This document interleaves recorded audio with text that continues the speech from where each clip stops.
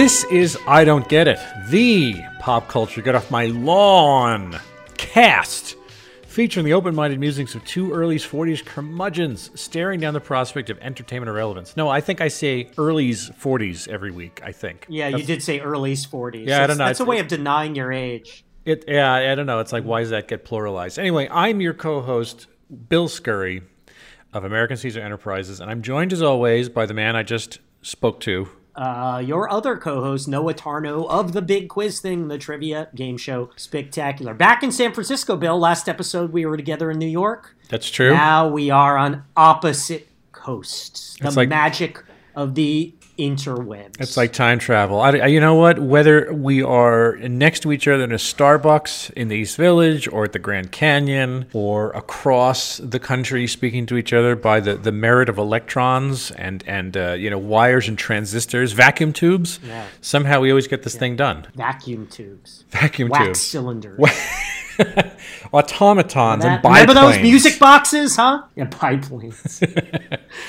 All right, so let's see what we are talking about this week. This is, occasionally we traffic some suggestions from listeners. People who come on the show, for instance, when we had Amanda Kuda-Swavey on, we talked about Princess Elena. That was her call. This is the listener dreams come true. This is the suggestion of a listener, John Jung, who's a West Coaster, like you know. I think he's in the Bay Area. Yeah, but neither of us know this guy. We don't know how he discovered the podcast. We're not friends with him, unlike most of our other listeners. So it's pretty flattering. So I guess that's one of the reasons we're listening to him. Well, yeah, he's our friend now. This guy, are you kidding me? Now he's our friend. If he's got a topic every week, I'm buying the next round. Are you kidding me? After he suggested this on Facebook, he then asked me for one of my kidneys. I agreed, sight unseen, just because he gave us this podcast. Are you telling me that was a bad idea? That I should have maybe kicked the tires on that a little more? I don't know. I'm like you. I will do almost anything for public praise, but I don't think I'd go quite that far. I'm sorry.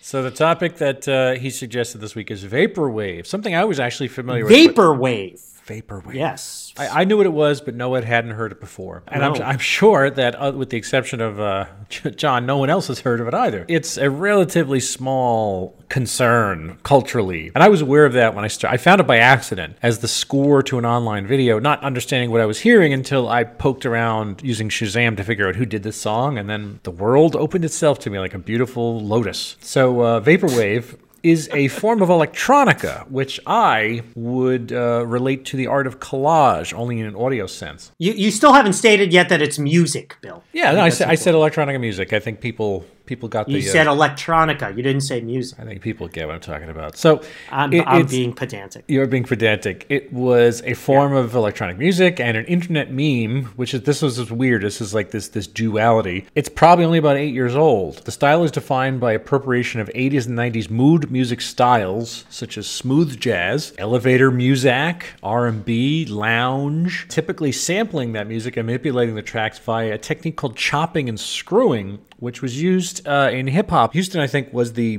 bedrock for that kind of thing back in the day, the chopped and screwed movement. The surrounding subculture is sometimes associated with an ambiguous or satirical take on consumer capitalism, and pop culture tends to be characterized by a nostalgia or a surreal engagement with pop entertainment, technology, and advertising, weirdly enough. Heavy use of advertising motifs, both visual and audio, because this isn't just music, even though we're pretty much talking about music. It's accompanied by a strong visual angle as well. And in case you want to Google this, the names you want to know, because it's a pretty small crowd, I think the top luminaries of the moment are a guy named James Ferraro, a guy named Daniel Lopatin, who goes by the name of Oneotrix Point Never. I don't know. Just, all of these people go by so many different names. No, it's true, and that's very much that's a very postmodern type thing. But Oneotrix Point Never did the soundtrack to one of my favorite movies from a few years back called Good Time by the Safdie brothers. It was a really avant-garde soundtrack for a movie that was pretty good. Great movie about how they struggled in the inner city in Chicago. Good Time. It was great, and they always said dynamite. I think the luminary of this form is a woman named Ramona Xavier, who goes under one of her names is Macintosh Plus, and she has another name called Vectroid. Anyway, that's like, how's that legal to just call your act Macintosh Plus? I don't know, but I feel like It's like, yeah, my band is called McDonald's. I would like to be known. I would like to be known as Crystal Pepsi from now on, Noah. That'll be my appellation. We're talking about music, but this is very specific. You see where we're getting out here. It's a very specific type of music. And again, from our previous dalliances with music, we know where Noah's compass points to. So what I'm going to do, not to this. not How to about this. that? What I'm going to do is ask Noah, what do you think of this, my friend? As always, because I am pedantic, I need to add a few things to what you said. The most cogent description of this I found, which I liked, was chill wave for Marxists. You're probably saying, what's chill wave? Chill wave is a bigger genre in that it's like electronica music to like mellow out to, is basically all you need to say. And it's that kind of thing, appropriating the old mellow genres of smooth jazz and quiet storm and Muzak and yacht rock and things like that, but with that consumer parodying angle, which you really only get with the imagery. And yes, the imagery is nostalgic. A lot of it is like I saw this thing, old Japanese Coke ads, like 8-bit graphics from the early 90s, late 80s. I mean, it's definitely nostalgia for, mid 80s through 9/11 kind of era. As for what I think of it, well, Bill, you're right. I mean, if anyone listens to this podcast or knows me, knows I am a rock and roll person, and any music outside the genre of rock and roll, I don't want to say I have trouble with, but definitely I don't love. It's hard for me to cotton to. That being said, I like this. I don't like it so much as music, although it is music. I always hate it when people argue that music they don't like is not music. Everything's music. Banging your fist on a table is music. I don't like it so much as music. I like it as art. And I like modern art. I don't know much about modern art. I always have a good time at a modern art museum. I always like the sculptures and paintings where people argue over whether it's art or not. I find that stuff more interesting, to be honest, than a Renaissance painting. Coming at this music from that perspective, I do find it interesting. The way they reappropriate all these sounds and these images and are playing the chopped and screwed element where they're playing with computerized techniques to screw up the volume and the pacing and the speed and fading out in weird places. I mean, when I started listening to this, I thought there was a problem with my computer. I kind of like that thing. I dig this stuff. Now, I'm not going to go buy it. I'm not going to add it to mixtapes. It's good background music. I mean, it's funny. It's kind of like how I think about classical music. Like, I'm not passionate about classical music, but, I like hearing it. I enjoy it in the background. And in fact, while I was prepping for this episode, I was doing some work while just playing like some half-hour vaporwave mix I found on YouTube. That was good. It was a good experience, Yeah. So I give these people a lot of credit. It's creative. It's interesting. That being said, and this is a criticism I have of a lot of modern artists as well, I always bristle at, well, it makes a statement about consumer culture. I feel like often people say that, and it doesn't. I have that, we were talking about this, I have that problem with modern art where like the wall text on a sculpture will say like, by juxtaposing this with this, it makes a statement about the Cold War in Romania in 1985. And I'm like, no, it really doesn't. If the wall text has to tell me that, it didn't succeed in making that statement. And I almost prefer not a specific statement and more a feeling, a sense. Now, we are so suffused with consumer culture, and any thinking person wrestles with that so deeply that you don't have to make a specific argument about consumer culture to make a consumer culture argument. Does that make sense? Like, yeah, you totally. could feel something about, you could feel something about consumer culture without someone like making a cogent argument. And I get that from this. And by listening to this music that throws together weird elements and speeds up and slows down and shows impossibly happy Japanese people drinking Coke, I do feel like a message is being imparted. An incoherent message, but a powerful message nonetheless. What about you? Mr. Electronica? I love it. I went on a buying binge last night. Not that I hadn't. I already had Macintosh Plus's album called Flower Shop. I bought that about 2 years ago. Yeah, I went on a spree on Bandcamp. I just went like crazy buying, I think his name is 2814, 2814. And my favorite Rush album. My favorite Rush album. Saint Pepsi, this guy Ryan DeRobertis, who, by the way, is from the exact same small town on Long Island that I'm from, Farmingville. You were a key influence on him.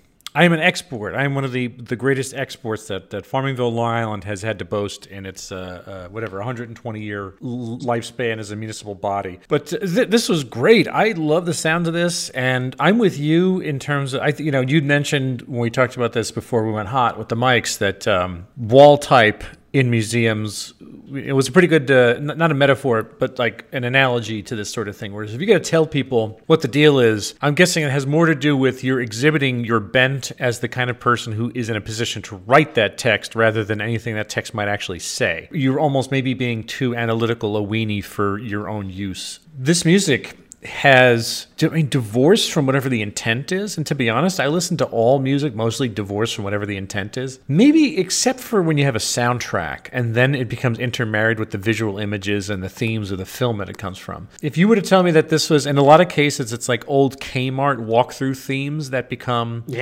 repurposed, and, you know, Lionel Richie songs and Diana Ross songs, especially the Diana Ross song, It's Your Move. On Flower Shop, that's slowed down and this kind of fun, creepy way. Yeah, that's the song we heard on the intro for this today, actually. I really enjoy that recontextualizing something that existed in one form. You know, the nice thing is that when you change it around enough, it completely loses any connection. The elasticity allows it to stretch beyond whatever the original intent was, and it becomes a wholly new thing. There was some sound theorist, I want to say, in the early 80s or the late 70s. This is some YouTube video I watched yesterday. The guy's theory was recorded music itself becomes an instrument and or a note to be performed with, independent of copyright. You know, and from there you get the culture of sampling and how useful that's actually been and how illustrative, illuminative that's been. And some of the greatest albums I've read, you know, I've played in the last 30 years, DJ Shadow's Introducing and Luke Vibert's work he's done is Wagon Christ and Plug. That stuff is just incredible, and it's mostly based on collaging existing samples to make wholly new things. So whether or not you're taking the piss on consumer culture and Pepsi commercials from Japan, or these lo-fi VHS degraded images of sunsets and palm trees and marble busts and all the various things that are leitmotifs for this, that's fine. You can have that. I think as music, not all of it succeeds, certainly, but I found so much going down a rabbit hole that scratched the same itch for me. And it's this mood and this atmosphere. And that I know is explicitly being tried for. And I really enjoy whatever the influence of these, and these are young people. Yeah, but all musicians are young people. I know, but there's, you know, like Moby and Aphex Twin, you know, these guys were making music a long time ago, and they still make great music, but they're way older than us. Yeah, but they're the old generation. I mean, we could have done this podcast 20 years ago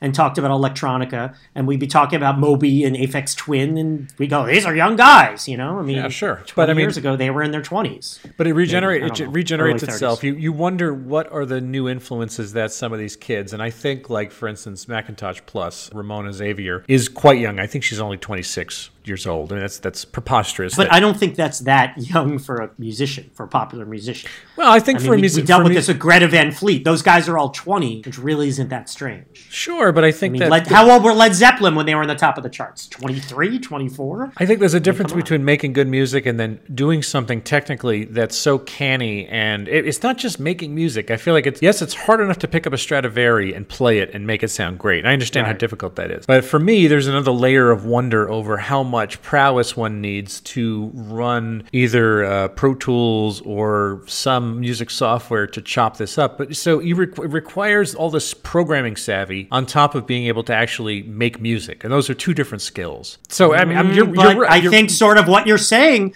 is they've become less different skills as music has become more programming, you know, as existing music has become an instrument or source material for new music in and of itself. Yeah. So I don't think it makes someone a genius if they know how to sample at the age of 18 versus they know how to play a guitar at the age of 18.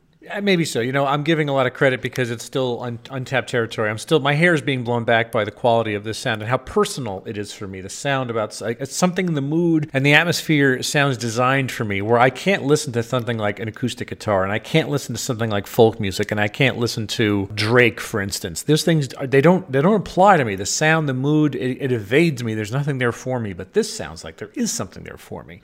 And the fact that some 24-year-old kid can make something that appeals to me, a 118-year-old man, I think is a wonderful phenomenon. I love that. I love the fact that I found this.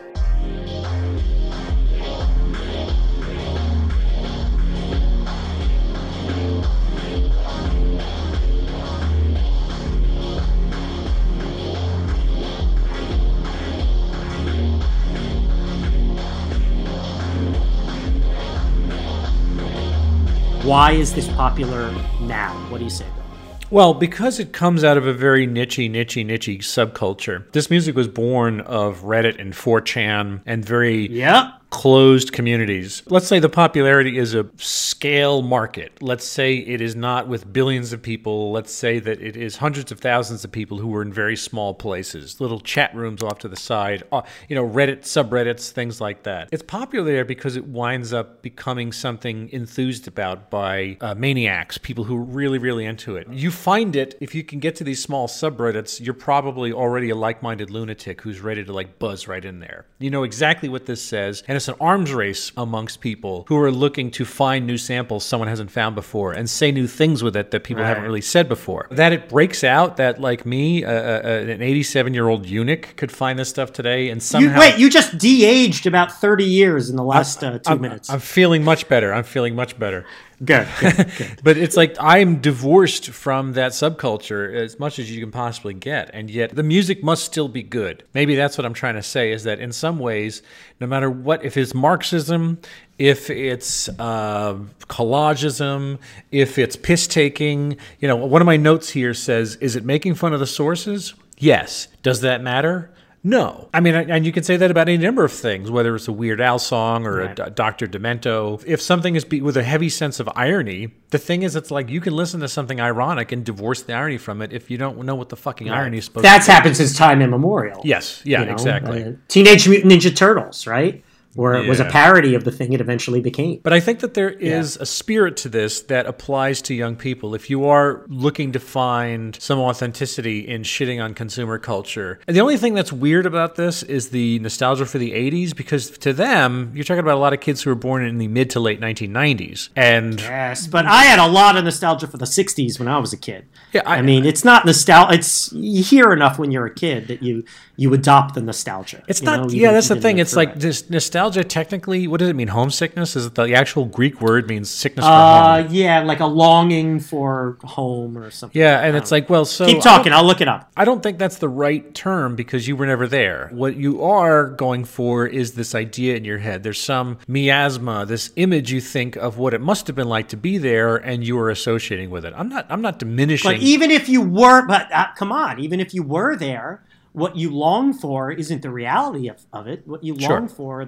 are the constructed reality in your head, which is usually, if you're nostalgic about it, much nicer and simpler than it actually was when you were living it. So it's almost semantics whether you lived through something or not. If this is what's driving the movement to some degree, I'm all for it. However it takes, if it's the image of what somebody imagines it was like to be in 1983, listening to Jan Hammer albums, then fine. Or, crappy low-res pictures of Miami sunsets, then that's great. You're conjuring all that stuff, and it's a powerful image. The sum of the parts is greater than the whole, or even vice versa. I don't even know how you would describe it. It's a little weird, but probably all those things is a good example of why it's popular. I don't know. So what do you think about this? I'll come at it from another angle, which applies to most electronic music and sampling. And I've referred to this in other contexts in the past, but we're entering... if you want to be negative, we're entering the twilight of our culture, but we're certainly entering a phase of our culture where it's folding back in on itself. And a lot of what's popular is, why every movie calls back to an old show. Celebrity is the most powerful force. It's about remembering what you already know. And the creative people, instead of just throwing out a celebrity there or shot for shot remaking an old TV show, is finding new ways to find new art and new creativity in the use of familiar, if not specific songs, but sounds and images. Recontextualizing all that, mixing and matching it, chopping and screwing it, to use the term. We are in a state in our culture, partly also because we have so much in our head, so we have to use it for something. When people ask me why, I do trivia events for a living, and they ask why trivia is popular now, I'm like, well, because we're looking for ways to use this crap. I think that accounts for a lot of what makes sampling, as a umbrella term for music like this and music like so many other things, to really catch on. And also, the technology is at a point where this is, if not easier, it's easier to be creative with it. And why the specific hallmarks of Vaporwave, whether it's this quote-unquote glory days of 80s, 90s, why it's consumer culture. I mean, I definitely think there's nostalgia for when consumer culture was simpler, when you didn't have ads bombarding you constantly, when it was, you only got an ad when you turned on the TV or you opened a magazine. Ads were a lot less cynical then, too. It was like, hey, we love this product. You'll love it, too. I guess Vaporwave is honest about it, like throwing this stuff in our face and playing with it. You know, and nostalgia's powerful. Like, I feel some nostalgia for this, certainly, for ads I saw when I was a kid, and the early computer internet days graphics where everything was so innocent and the internet was just cool and neither, you know, it wasn't destroying the world and it wasn't something I need to survive moment to moment. It was just cool.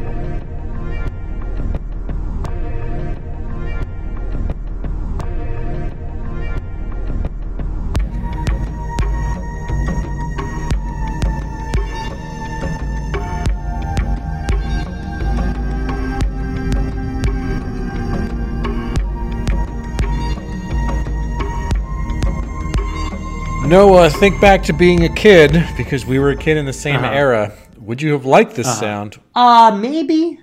I mean, I've always been the rock guy, so I never was passionate about sounds like this, but I think I would have appreciated the art of it. I mean, I studied media studies and media culture and reception theory and all these things. I was very fascinated by it. I still am. I don't read about it anymore because I'm lazy, but I still am interested in this stuff. So I can imagine really enjoying like writing a paper on it in school or something.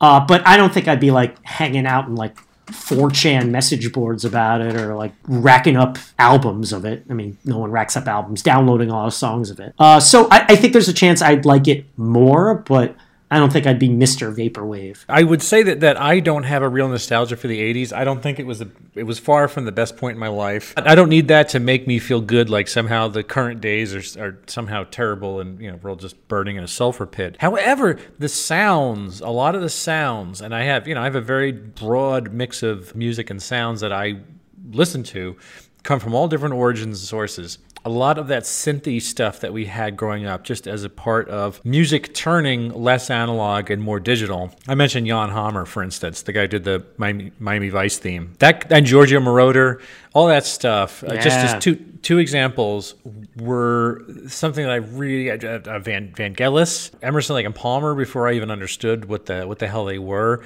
synthetic music always appealed to me. Always. So this is big difference between you and me, Bill. Big difference.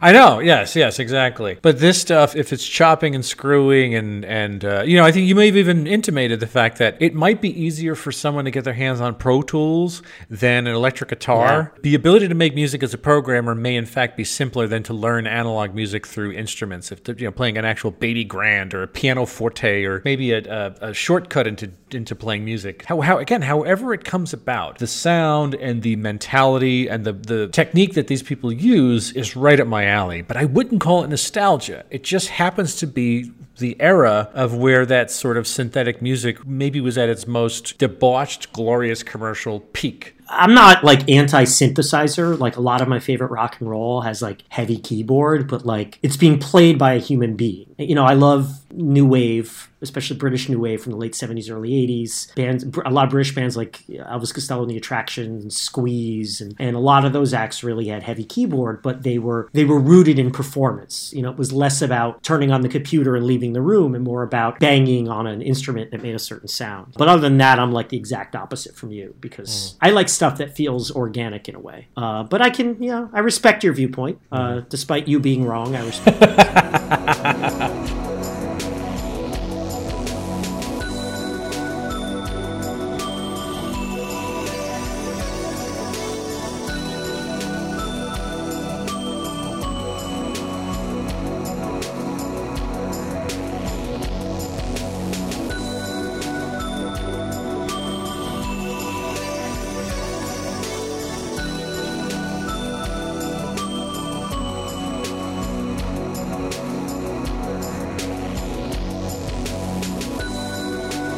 So, Bill, I have to ask, is the rise of vaporwave and associated genres a sign of doom, impending apocalypse? Now, there's some jerky things that were around vaporwave. That you alluded to chillwave before. There's a shitload of subgenres of music that are appended with wave. But there is something called like fash wave. I don't know if you heard that, which is Fash wave? yeah, it's like Trump. What, like fashion or fascism or what? Fascism is like Trump supporters. It's like white supremacist chill wave, and it's Oh, like give it's me such a break. boutique-y thing that these kids in 4chan and Reddit like make up little demi-mons over. And I mean I'm not saying this has nothing. The genre I stumbled upon that I really loved was shit gaze. I love that. When you Shit told me gaze. that. I don't even know what it sounds like. I just like the name. I don't even want to know what it means. But it's like there's nothing Yeah, wrong. I don't want to. I'm sure I'll hate it. Yeah. Vaporwave has nothing to do with it. I think Vaporwave is fine. I mean, it struck me that the preciousness, I guess, of it, as you said before, the espousing its influences, talking about how, whatever, it's supposed to be Marxism, it's supposed to be this, it's supposed to be that. Yeah. The sort of pretentious intent is not apocalyptic thing. It just sounds a little irritating when you start enumerating it. But just listen to the fucking music and it's fine. So no, I don't think there's anything apocalyptic about it. And I only brought up the white supremacists because they're everywhere these days, and everyone has managed to infiltrate all things that are good. So, but this has really little to do with that. My answer, I mean, there's two ways of interpreting this question. Is the fact, often we say yes because like the fact that this shit is popular means we're all doomed. I don't think that's the case because I think it's very creative. What might be apocalyptic about it is the fact that it's commenting on things that are apocalyptic. Okay. The fact that consumer culture rules all. The fact that our lives are dictated by empty shopping and insipid mall music has now become a lingua franca, in a manner of speaking. That it's pointing out the emptiness of modern society. And that emptiness will bring us to doom. We are recording today, Saturday after Thanksgiving. Yesterday, of course, is what they call Black Friday. And people often roll their eyes about that. I'm one of these people, I don't want to harp on it, but finds the consumerism of the holidays to be really troubling. It seems in our society we are motivated more by buying crap to show love for people than almost anything else. It's a little tiresome and cliche to talk about it, but I do think it's a problem. I mean, look, this is a small micro genre, so it's not, again, I often say stuff like this, like it's not winning Kennedy Center Awards or anything. It's not apocalyptic in and of itself, but it points out some disturbing trends. As a musical style, Vaporwave owes a lot of its roots to something called plunderphonics. In his 1985 essay, Plunderphonics, or Audio Piracy as Compositional Prerogative, John Oswald argued that musical recordings themselves should be treated as a form of musical instrument, writing, "A sampler is simultaneously a documenting device and a creative one, in effect reducing a distinction manifested by copyright." So, Noah Tarnow, is your dislike, your horrible enmity, based in jealousy in this instance? I thought about this before we started recording, and I'm going to say no. All my fantasies about being a musician were never this genre. I'm not a computery guy, so I never had my little dreams of making mixes. And I mean, I like to recontextualize and play with things in my work, but in such a different way of this. So, and also like it's not so huge. I mean, if you go back to our very early episode of electronic dance music, one of my problems with it was like these guys get, have thousands and thousands of fans that get millions and millions of dollars for just, spending 20 minutes pressing a few buttons. And I just roll my eyes about that. But these people seem to be way more creative than that. There is art here. So I'm not jealous. Good. Not at all. Good. Yeah, isn't that nice? Yeah, I like Isn't that it's a nice change real of pace? real growth. I enjoy being here for that. I'm growing on this show. I'm growing thanks to I Don't Get It. I don't Pop get culture, it. get off my lawn, Making Noah into the man he is today. Well, I'm going to take an NA on this Man one. This he doesn't is apply to me. Okay. Yeah, for all the reasons you said, there's nothing inbound in here. I get to be purely an audience spectator in the purest sense and really enjoy it. I like, if we are going to hell, let this be the soundtrack playing on Spotify while we're driving down the road to hell. I have no problem with that whatsoever. Wow, Good. look at that. Hey, we When's did the last it. time we did something we liked this much? What was it? I think I don't know. I always think of Key and Peele, for instance, but I'm sure there's been a few Yeah. more. Well, instances. we were complimentary about canosexuality. I mean, Yes. Okay. Yes, not that's true. Quite as complimentary. Key and Peele we loved, in Black Mirror and Death Note. There was other stuff. Hey, Ashley Manta wrote back to us. I think she felt flattered. Yes, I know. She felt flattered. First that time. The First subject, time a the subject, subject yes. of a show. The serpent has eaten its own tail, my friend. We are into Yes. the Ouroboros portion of the show. Coming up next, we're going to be invited backstage to party with Greta Van Fleet. And play. I was going to say, like, if it had been Led Zeppelin, it would be like, and snort coke off the belly of a groupie. But the Greta Van Fleet guys probably just play video games and eat Cheetos. So Kombucha. Yeah, probably they isn't just that much fun backstage. So, okay, guys, if you want to find past episodes of our show, look on Apple Music, iTunes, SoundCloud, Google Play, Stitcher, you name it. Tweet to us at Noah and Bill Show. Follow John Jung's example. Give us a topic, because this, again, we are making listeners' dreams come true. So write to us at Noah and Bill Don't Get It, and or tweet to us. That's the way it works. Visit IDon'tGetItPodcast.com. All our episodes are there. Give us a review. Look for me on Twitter at William Scurry. I'm on YouTube at AM Caesar. And Noah Tarno, where are you? BigQuizThing.com at BigQuizThing at Noah Tarno. Trivia events, the best in the world. Holiday season is crazy, but there's always room for you. I'm booking for 2019. It's all happening, kids. Man, it sounds like you need to chill out with some deep chill wave. I think that would carry you through the holidays. Chill wave, or what was the term? I also read sea punk. Sea punk. Yeah, that's. I think that's characterized by like pictures of dolphins. Yeah, right. What about trivia wave? Have they come up with trivia wave yet? Trivia wave. I'm coming up with that, man. I'm doing that.